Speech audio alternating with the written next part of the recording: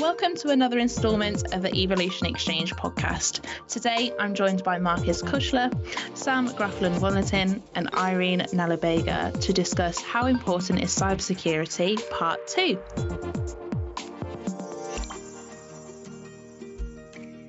Hi everyone, this is Chris Bennett here, a Nordics Managing Director here at Evolution. We're committed to doing recruitment in a different way that adds value to both our clients and candidates by providing you with amazing speakers and leading edge discussions on what's going on in the tech scene at the moment. There are 3 reasons why you should contact me.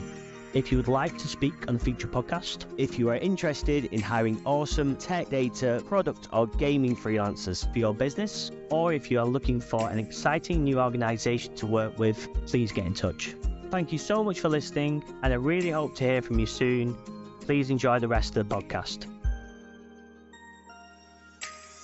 Before we get into the topic in a bit more detail, let's work our way around the room with some introductions. So, Markus, would you like to kick us off? Yes, thank you very much, Abi. I'm Markus Kuchler, commonly referred to as Macke, and today I work as head of IT security at a company called Epiroc. Epiroc is a large manufacturing provider, predominantly in the mining industry, but also to larger construction firms.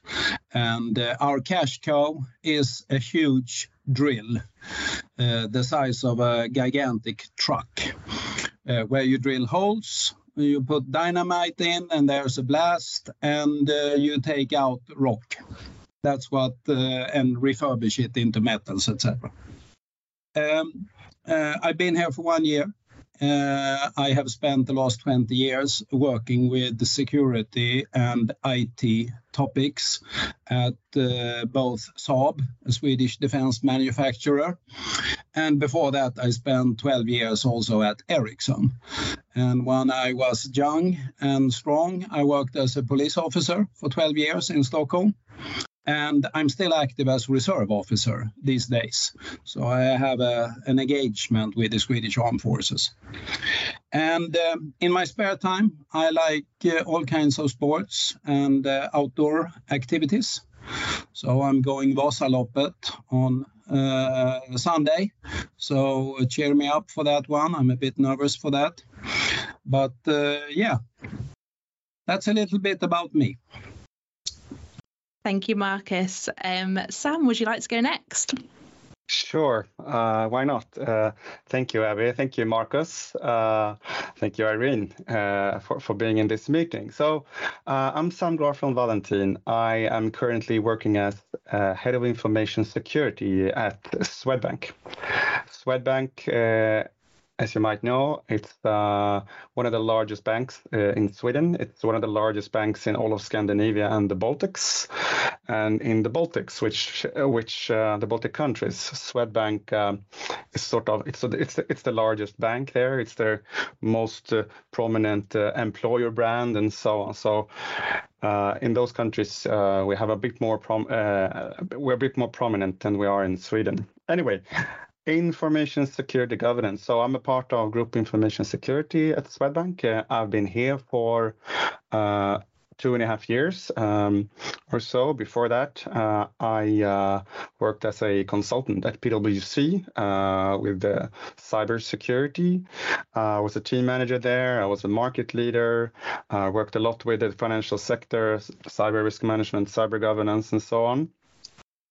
Before that, I spent some time at a company called 4C Strategies. I think they went public last year, so congratulations to them. That's a risk and crisis management company that sort of is an advisor in one end and software provider on the other hand. And starting off my career in 2010, I worked at a company called Capgemini, so a big IT management consulting firm. So I'm an engineer from the university, and I also have a business degree. I actually, at the moment, I live in the countryside outside of Eskilstuna.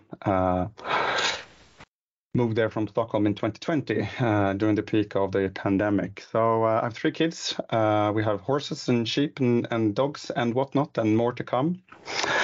Try to stay in the office as much as I can. in Sundbyberg. I think that's a bit about me. Yeah. Lovely. Thank you, Sam. Yeah, and thanks. Nice. Last but not least, Irene. Yes, so I'm Irene Nalubega, also working in cybersecurity like the other panelists. Although I must say I am the insider outsider, because much as I've worked in IT for the past 12 years-ish, I've mostly worked in different IT organizations like project management or things that are really outside cybersecurity, IT operations, for example. So I've been in cybersecurity for a year and a half. So with that perspective within the IT operations, it's very interesting to see what's inside the what I like to call the black hole. Before joining cybersecurity, I worked in various other industries before the current company that I work in, which is consumer goods. I worked within the legal industry, the solar energy industry, and nonprofits. So it's a little bit of a mission mash within my experience around that. And what do I do in cybersecurity today? I focus on governance, streamlining security processes, the way they work together to, provide value in a very efficient way. Performance metrics, how do we measure security performance within the organization, and so on and so forth around that. In my free time, I like to take long walks. I enjoy a good book and a nice podcast, or just live sports and cheer on the teams that I like. So pretty much that's it from my side. And thanks for having me. Really happy to be here with the rest of the crew. Lovely. Well, now that we've got a context to each of you, we'll move on to the topic in focus. So you've all prepared a question on how important is cybersecurity. And as usual, we'll work our way around the room where you can each ask your questions and give your thoughts. So the first up is you, Markus, and you asked how is cybersecurity reflected in your business plan? So tell us a bit more about your question.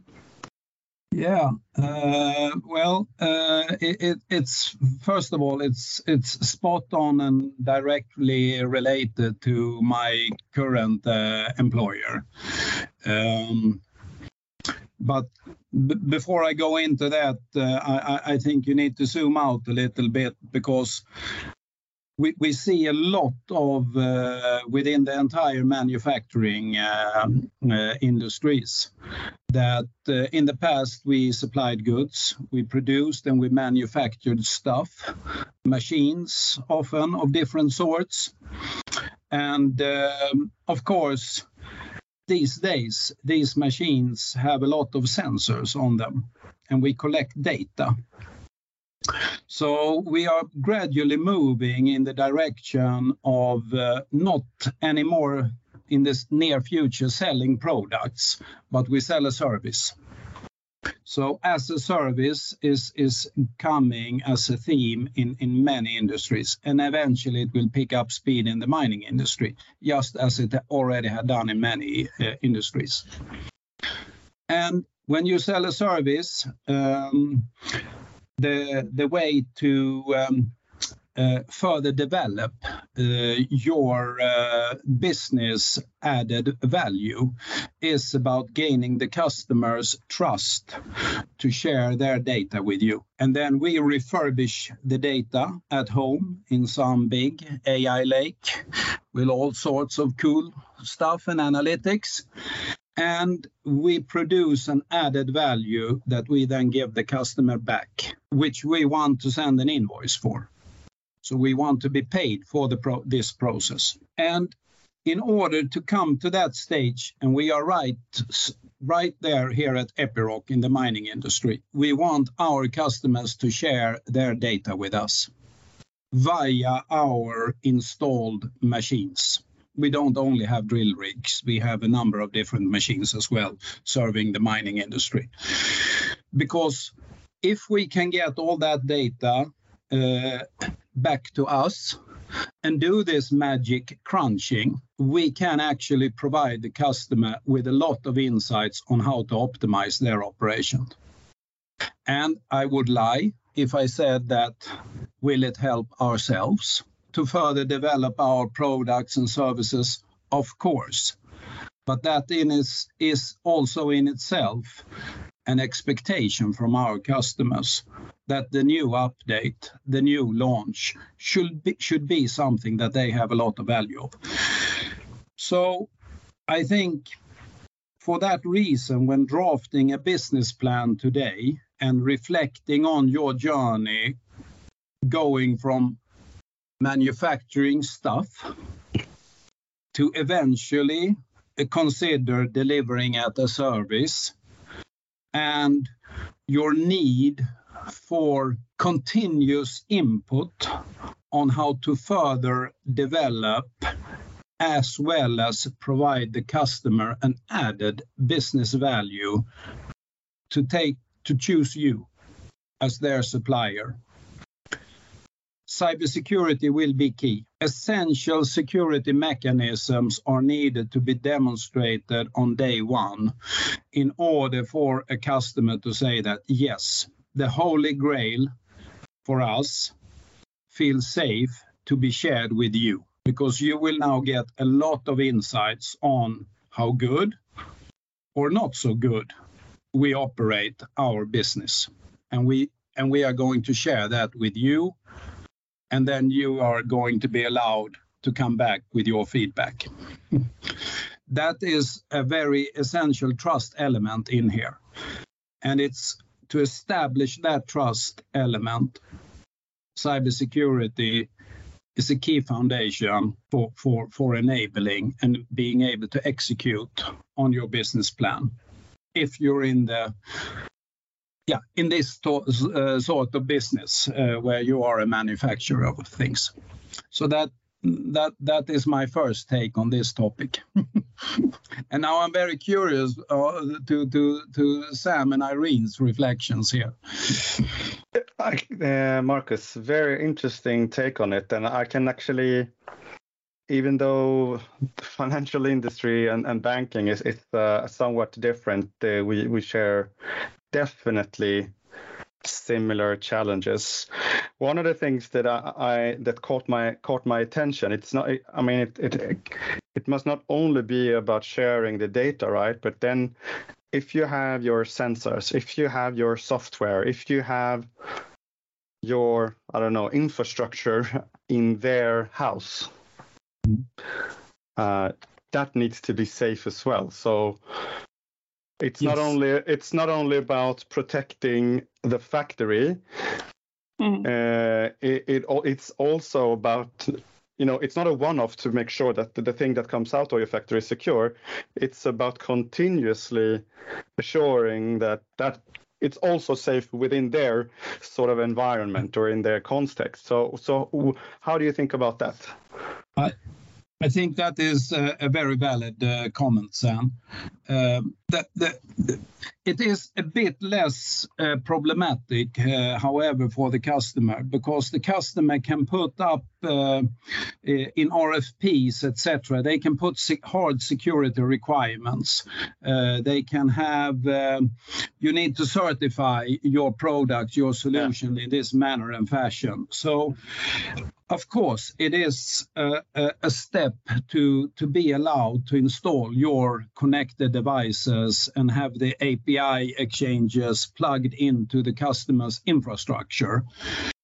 But there I feel that many customers are becoming more comfortable by placing preset requirements on a provider and feel, so to say, safe to bring them in. So, but I definitely agree. You cannot start to fail there and have promised things or shown a very limited and badly scoped ISO certificate,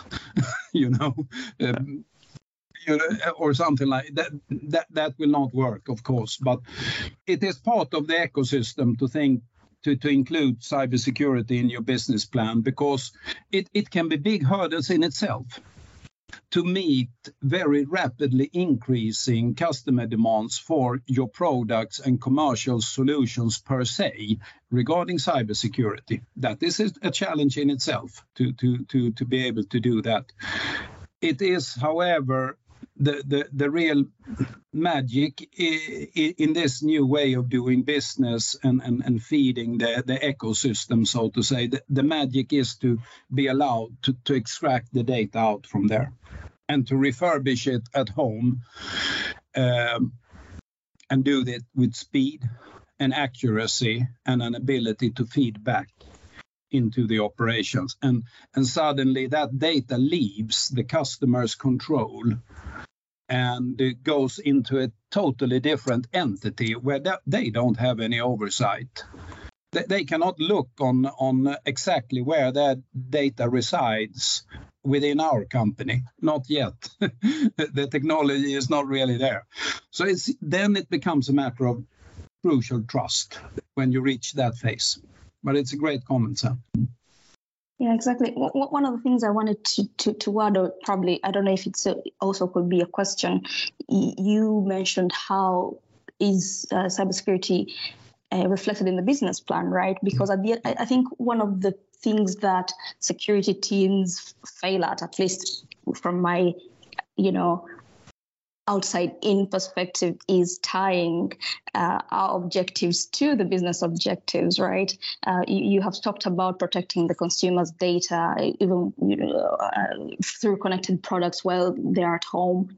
And I think we often do express our need for investment in very, very technical terms. And I think that if this value is communicated in a way that is reflected in a business language that can easily be sellable to the business that will pay for this in the end. I think that could be a very easy way to reflect it if there is a need for some form of investment in that regard. Yeah.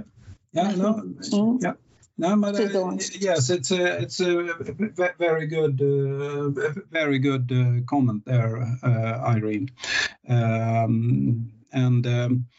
I mean, and then you can ask yourself, okay, how do you push for these kind of things, given our professions, working, so to say, in the inside from that corner or that angle towards communications, HR, finance, strategist, and then how do you get the road in? There are some possibilities here. You can, for example, ask for white papers to be produced on cybersecurity. Then you get a team up internally that, because now we're talking sales and marketing. So, and then already there you are starting to push the boundaries for what type of influence you want as a representative working with cybersecurity, insisting on that, okay, we should produce a white paper, how we work with security. And now you're getting into that arena, so to say, where sales and marketing people, they will say, yes, our customers, they ask so many questions about cybersecurity and everything. So, of course, we should produce a white paper. Okay, so in this version of the white paper, if we have this as a starting phase, we can put only these things in. We cannot say anything more on cybersecurity because then we would be lying. Would you like to say more on how we work with cybersecurity in Epiroc? Oh, yes, we would. And suddenly you come from that angle and get commitment from the business side to join you on a journey where we actually strengthen capabilities across the operations, Yes. Now, Sam, you had another follow-up here. Yes. The ball started rolling, and then I sort of caught the chance to dig in. But I would like to say that this notion of getting our customers to be more, allowing us to access their data. I mean, in banking, definitely, that's banking business.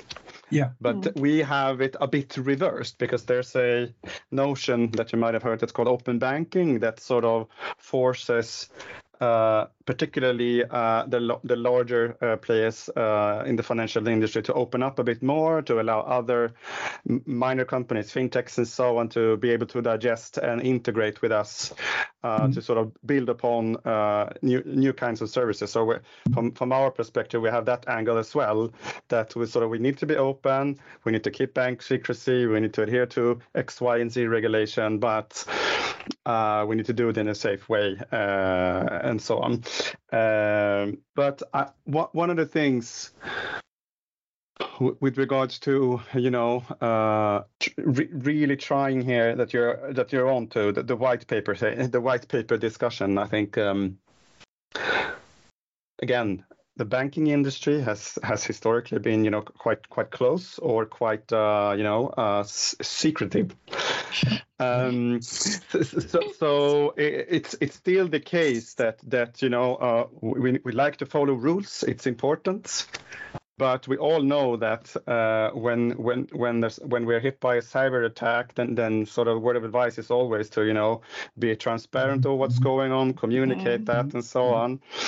So if we look at other financial institutions across Europe, it's more easily to find out how they work with business continuity, with incident management, how they report things, how they do cybersecurity more openly than we can see in the Nordics.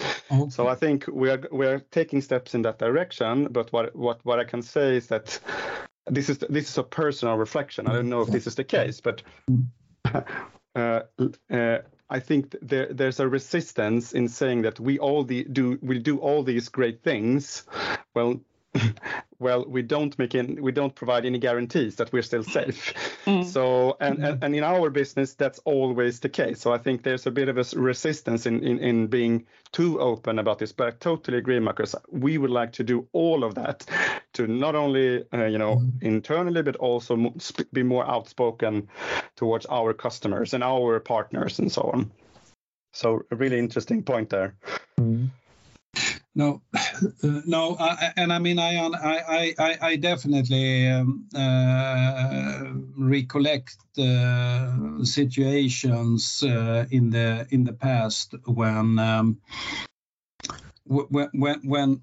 you are hit with something bad in your operations, an incident, a major incident, and the struggle, the difficulty, the headache, the pain in the stomach, what to tell the communications department, what to put up on our webpage, and all of that.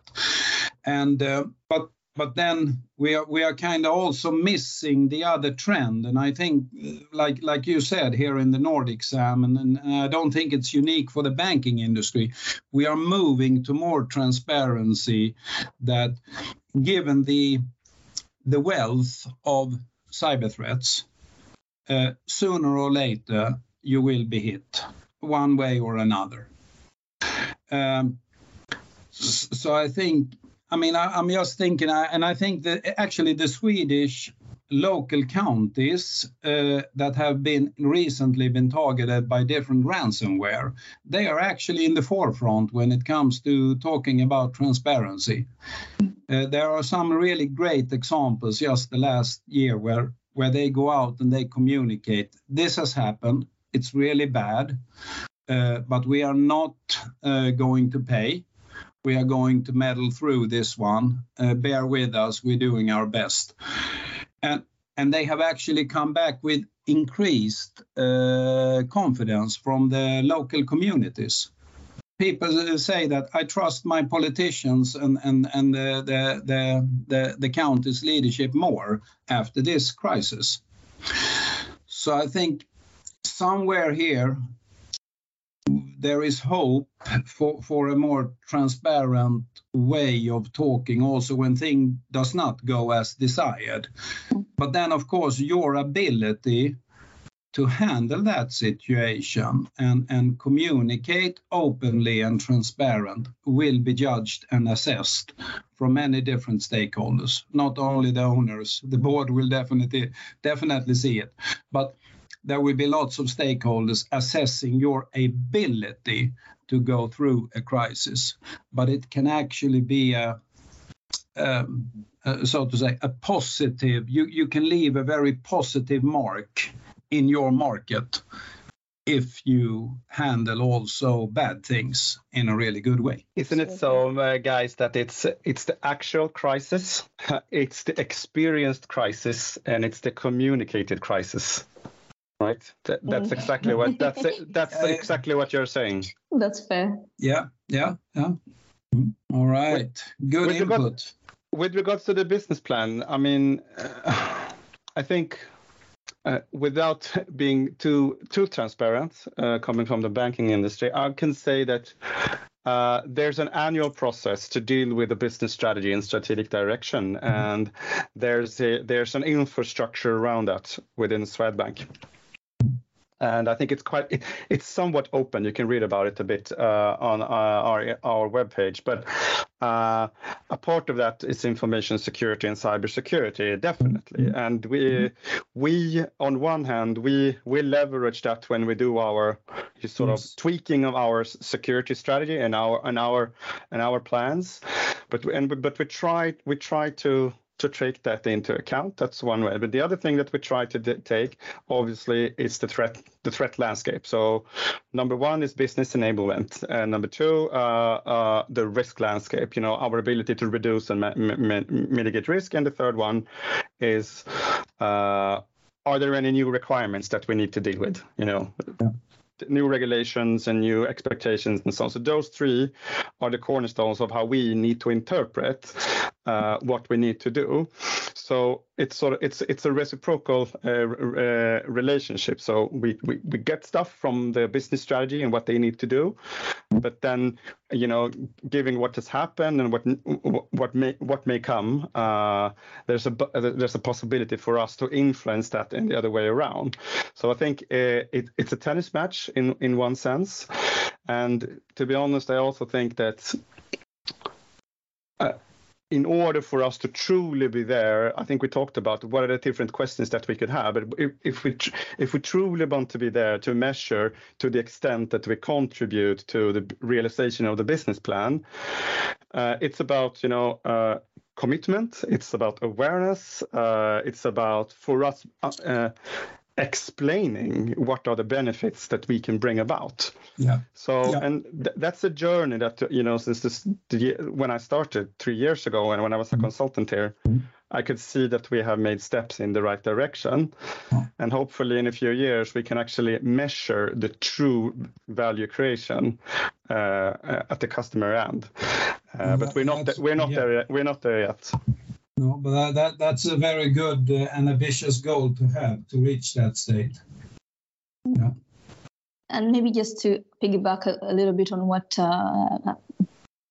Sam has mentioned, sorry, but the names are skipping me here, is again a reflection on how we're doing that as well. Much as I cannot really reveal my employer, but we are on a journey of moving from business to business to direct to consumer. So one way of basically ensuring that cybersecurity is incorporated is if we do want to have consumer direct interaction with our consumers, then cybersecurity is definitely something that we have to sell as part of that. Protecting their data at home and away, right? And I think that we are on that journey doing that, and I think more and more cybersecurity's importance has become even more aware when it comes to consumers being involved. I think it's easier to sell in this way. Yeah. Well, you can look at the down detector or whatever. You can see the large providers of societal infrastructure. You can follow them, how they're doing in terms of downtime and so on, including the big banks. And sometimes stuff happens at big banks and you can access your bank account or bank ID is not working and so on.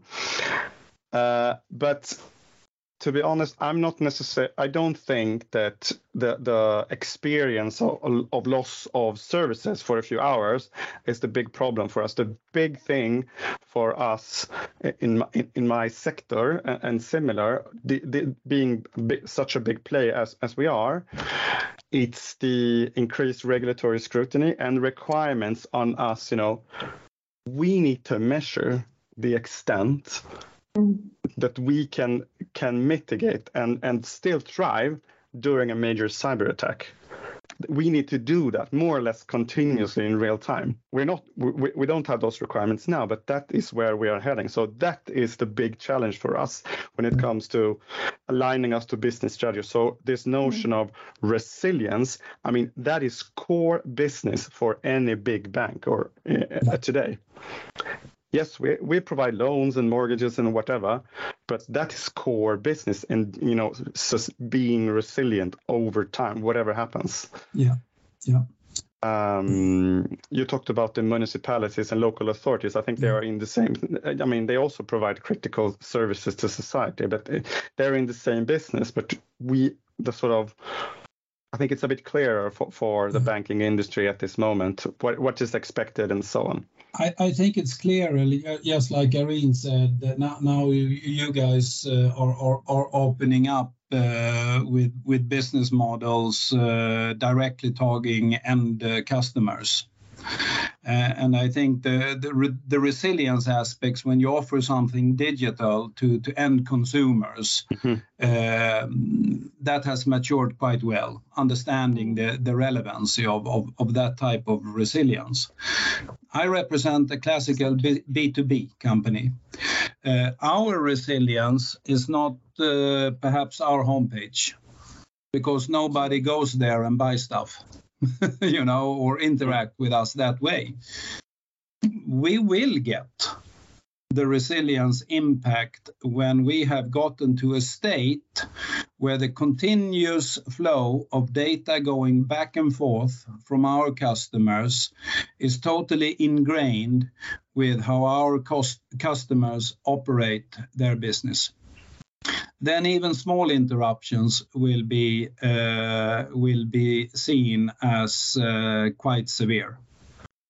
So we are getting, by all of our connected solutions and products and platforms, we will probably be having more the look and feel that you already facing serving end customers. My assessment for the future. But what about, have you considered the thoughts around, supply chain attacks? Even though, you're within B2B, I think nowadays this is on the rise, isn't it? Yeah. That is definitely a valid attack vector to keep working on. Definitely. So, yeah. All right. Yeah, we'll move on to the second question now from you, Irene. And you asked, is the perceived secrecy around cybersecurity and the police reputation of security teams hindering the full organisation from understanding the importance of cybersecurity? So tell us a bit more about your question. Thank you for that. Now, I'm really happy about the fact that this question is coming now, because Markus and Sam touched on very important aspects already around transparency. They lingered on that quite a bit, and mitigation and resilience, right? One of the reasons why I asked this question is because I think we can all agree that the reason why we do cybersecurity in the first place is that it's really about the money, right? We want to protect companies' assets. We want to protect, user data, because, we are susceptible to a large fine, maybe, or maybe we're going to pay millions in ransomware attacks, or, whatever the case, it really goes back to the money. And while that's the case, I think that, at least this is my observation, what I think or see is that not everybody really understands that they have a part to play in cybersecurity. We keep saying that, cybersecurity is everybody's role. It's, you as a regular employee or a customer and user and so on. It is your role. And yet, I don't think that is the sort of message we give when we act as the police, or when we act like very, very secretive. Half the time, many times security becomes an afterthought, right? Like you see development teams running off, and then later on you discover, this code is not safe. And that has, of course, led to the rise in practices like, DevSecOps, simply because more and more we need to embed security, in the day-to-day in the development. And because we see that if it's everybody's role to protect the organization, in whatever capacity, why is it that there is still this secrecy, this lack of transparency? And I think that's where my question really comes from. And if you agree that this is really the case, how can organizations be better at being transparent, like you earlier on said? How do you filter what's important to communicate, what's not to communicate, but still let people understand, what their role is, and in that sense. Okay, I have two thoughts. I think. I think we struggle with that a bit as well. I mean, being a specialist function, yes, it's confidential stuff that we're dealing with, and so on. But I think we're opening up a bit about. I think since I started, we established an awareness and culture team. So we have a dedicated team now that sort of their job is to counter that. So there are four people now. So that's what they do. Really well. They just won an award. An hour before they went into this podcast, they won an award. Fantastic. It's paying off.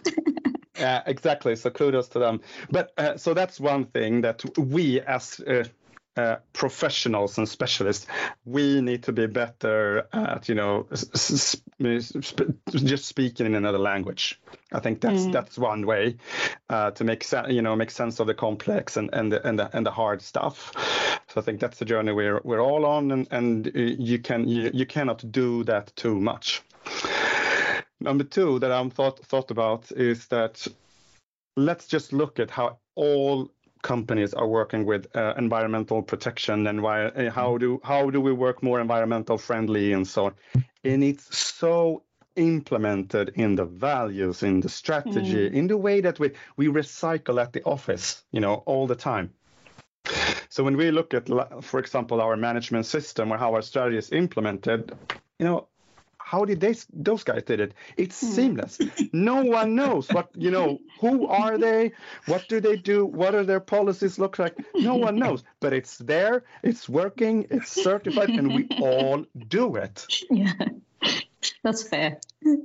So they've done something right. And I think they actually, to give them a bit of a credit, they did a really good job, but I think they've had longer time for, to influence the idea in all of our heads, since the 60s.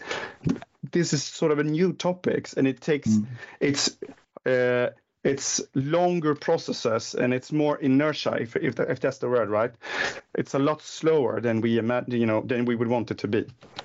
A comment there, Sam. Okay, I agree. I'm also amazed on the level of influence. How should I say the CR and sustainability teams have received during just the last couple of years. But I just want to put one caution into this, and that is that they come from a platform where if you can demonstrate, if you can prove that you are good at sustainability, it's a plus. Okay, it's a plus. It can be a really good plus, but the consequence if you don't show those figures, if you don't are very active in that area, they are still not playing the security game, because they have not yet been challenged enough, I would say, for not fulfilling certain energy savings, recycling efforts, etc. They are still in the upper trajectory in terms of getting their arena in place and getting credit for that, and that is awesome. So I think that is. But Markus, we've already have all the environmental crises during the last 30, 40 years. So maybe they've had their big ransomware attacks already. So that's why we can see it. Yeah, absolutely. But going back to you, Irene, and thinking of the secrecy and the police perception of how the security function works. Like, could we benefit from being more transparent? Mm-hmm. Definitely.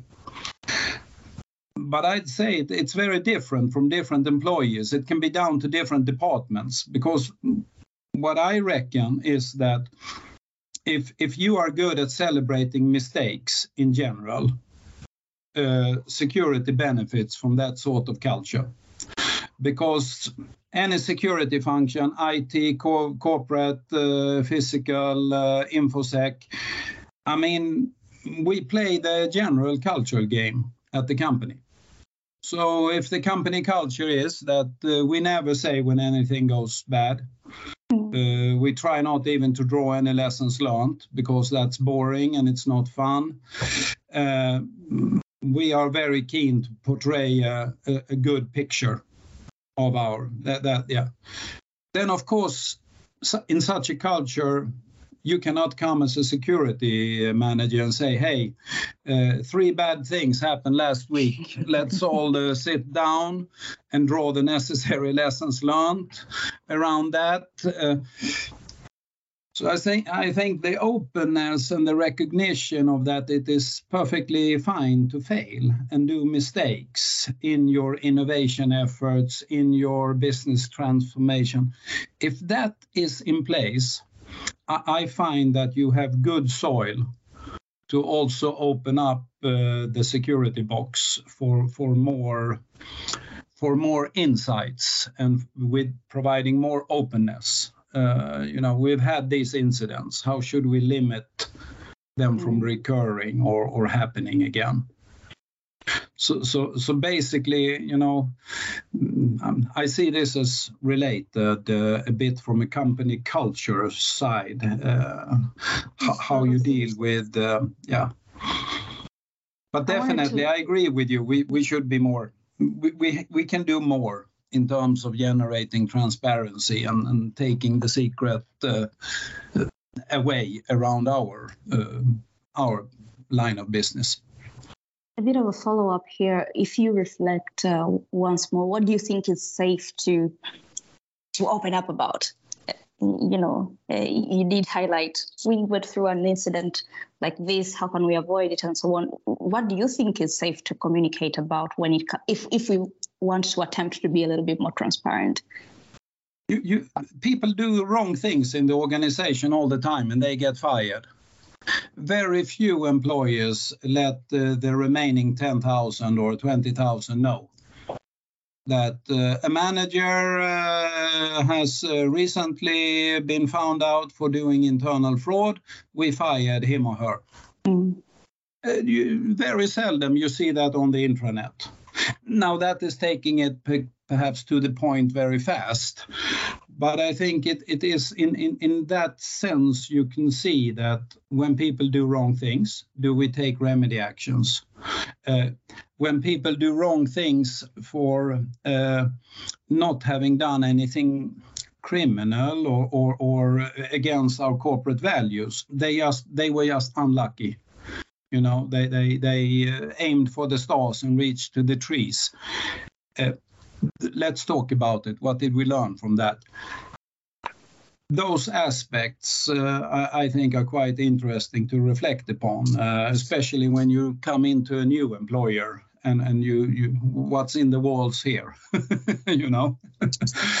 I think we report to the board all the time, to the top management and to authorities. Yep. And there is.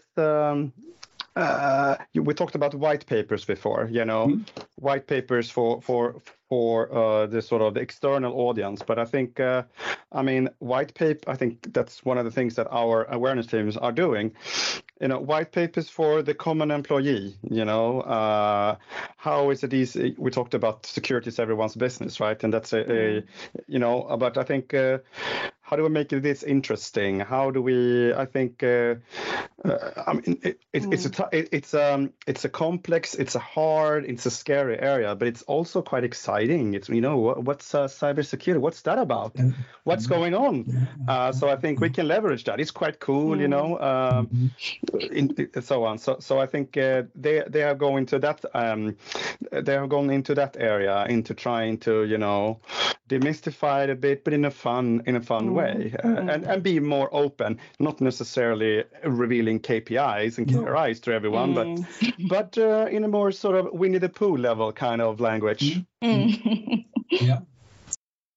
Nice. I also think there that the cybersecurity area is quite relevant also from your personal private perspective. So if you can come up with awareness trainings or tools, games, or whatever you put on the intranet that is more one-to-one matching your private personal situation. You should not only use MFA when logging into the corporate computer. You should have MFA to your Gmail account. Hello. I mean, so yeah. Swedbank will say then, for the benefit of their employees, they will say, well, not only we'll give you a discount on your insurance, we will also improve your security awareness, which is also on nice. Cyber insurance in that regard. It's a joke, but I mean that's where you're heading at, Markus. Yeah, I'm heading that way. Yeah. Yes. Yeah. I think that could be a good way to open up the plethora and involving more by giving them useful stuff like HLR, heart, lung. What is it? Heart and lung. What's it called? CPR. CPR, yeah. CPR. And you get that sometimes at your workplace and get some emergency on how to wrap a bandage around someone that is bleeding and so forth. Excellent skills that, you feel that, hey, it feels a little bit better to be out on the highway driving here with my family in case I run into something or, because then I am somewhat equipped and I might not totally panic. I might be able to do something, to help out. And I think we can do things there in the cybersecurity area as well, to have that in mind, how we equip them in their private life. Well, we'll move on to your question next, Sam. And you asked, how can good cybersecurity give us an edge? So tell us more about your question. Well, I think Markus' question in the beginning really sort of tapped into that space. I think I also sort of reflected on it a bit in my response to that question. And that means that so we try to convince our stakeholders that security is important because that's our purpose here, and we try to take steps into how do we support the business in a good way? How do we support the transformation of Swedbank in terms of market, in terms of operational excellency, in terms of improved ability to meet compliance requirements, etc., etc. So I think one of the things that we are looking into, as I said before, how can we show that we help the bank meet its sort of, let's say, top 10 goals throughout a number of years in the future? So how do we do that? How do we actually do the numbers game in showing that the investments that we do, the risk mitigations that we are spending time on, how can we do that sort of business case and really actually maybe help us to increase our market share? It's a long shot, but along that journey, we learn ways to justify what we want to do and sort of spread accountability and make other functions and business areas and take their responsibility in a better way. So they sort of, as we learn to be more business oriented, they also learn, okay, so then it makes sense to me to really do this on my area.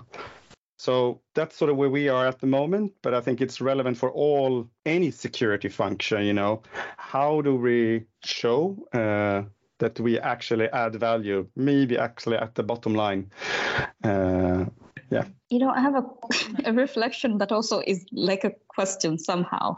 Do you think getting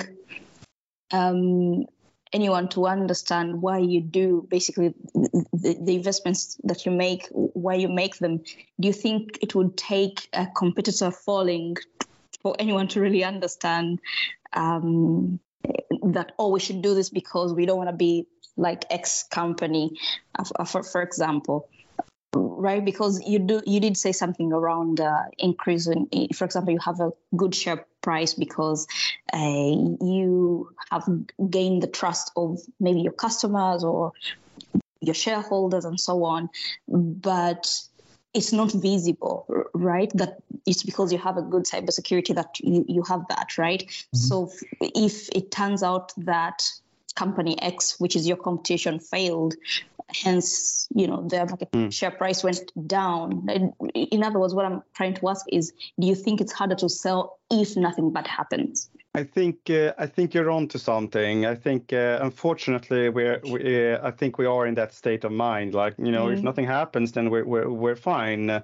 But I mean, yeah, it's hard to justify the investment for things that are there to protect and mitigate things that might not happen, and that's the sort of catch-22 of our business, right? However,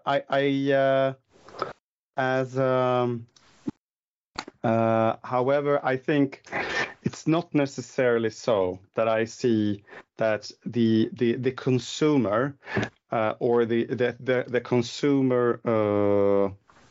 consumer. Our customers that are consumers, I don't think it's the mass of them that necessarily are the tipping point there. It's probably other types of customers or partners that more easily would appreciate and select us due to our prominence in cybersecurity. I mean, the consumer would see I can access my bank accounts, but a prominent partner, they have another lens in evaluating whether we are a good partner or not, or a big corporate customer, for example, that do different kind of due diligence than just exchanging mortgage rates and counting uptime of the internet bank and whatever. So I think there, not necessarily anything that bad needs to happen, but that's where I see it's easier for us to justify and can show the connection between the investments that we do. Yeah, I think your ambition on getting closer to understanding and possibly measuring the impact of cybersecurity in relation to successful business execution is great. It's easier for us in the business-to-business environment to do that. And I was just thinking about, we did a couple of quite large procurements where we were on the buying side last year here at Epiroc. And it was around enhancing our security operations center capabilities. So we looked for new software, we looked for a managed security service provider, and eventually we selected software, we selected an MSSP. But quite a number of the software providers that had been part of the process, the bidding process and the RFP and the interviews, as well as the MSSP, they came back and they asked for feedback. Why didn't you choose us? And we could give them that information. Why didn't you choose us? And we have the same possibility to our customers, much easier business to business. Why did you buy from us? I mean, once the contract is signed, it's you were cheapest. Okay, that could be one answer. Now they can say, you are really strong in cybersecurity. And that was the tipping point for not choosing, for you being on top. So we have, and I'm quite fascinated by your approach there, Sam, because it wouldn't be that hard for us to include that in the lessons learned, because all the key account teams at Epiroc, of course, they want to know, why did we get that business? Yeah. Why were we chosen, or why were we not chosen? And to have some cybersecurity related question in that we could actually measure. What type of impact does that have in our offerings? That was my point on sort of comparison, the consumer compared to the corporate customer. So the due diligence part is definitely something, because, as you say, we are doing that ourselves to our third parties. Yeah. And I think there are two things here where we can actually support our business. One is the proficiency in, signing new contracts with partners. Look how good we are. The other one is the process of showing, understanding this is how good we are. Can we rationalize the process of millions of spreadsheets, documents, and interviews? Can we do that faster? Can we do that more streamlined? That's also a business objective, to be more cost efficient. So it's not only improving the security capabilities, I think, that we can sort of work on, but it's also, all the, the cost of assurance, for example, automating assurance. In our case, it's millions that we can sort of save in terms of streamlining that, not needing to respond to all of the questionnaires that we receive, be sort of in the driver's seat of that conversation with all the partners, potential customers, and so on. So I think that's another added value that we can bring. So we could actually save money by being more secure, and because we will be more secure if we are better at understanding how good we are. Yeah. Exactly. You touched something really important there, Sam, like how do we end up not being the ones in the driver's seat? And I think it goes back to sharing accountability in the responsibility, or maybe sharing the responsibility of security, right? So that, you don't have to be the one doing all the assessments, the assurance, and all of that. And I think the more aware everybody, gets, the more efficient in the end, I think. At least that's my reflection. Brilliant. Well, I'm just a bit conscious of time, guys. Do you have time to answer the how important is cybersecurity question, or does anyone have anything that they need to go to now? Are you happy to hang on for a few more minutes? Yep. You're all in the flow now. Well, we'll answer the question of the actual podcast topic then. So what are your guys' final thoughts, or what are your thoughts on how important is cybersecurity? Fundamental, based on the outlook of the business plan at my current employer. It's a fundamental cornerstone to achieve what we want to do within the industry within the next 4 to 5 years. Fundamental, I would say. I think my personal reflection as well, going back to the business plan, is that, like I mentioned in the beginning, it's all about the money, right? It's keeping that money in the company, that is not lost to malicious attacks, not lost in fines and so on. So just with that at the back of everybody's mind, that we do cybersecurity because we want to protect and save money, for me, that drives the importance home. I think, as you both said, I think it's fundamental to what we are trying to achieve in our company. I think what I would like to see is I would like to see the important part for me is to make sure that the ones who decide really say this is important for me in achieving our goals, I'm not the one to tell how important it is. That's where I want to be. I don't need to tell our CEO that. I think I don't have to. I think he knows, but I would want him to be the one saying exactly what you said, Markus. It's absolutely fundamental.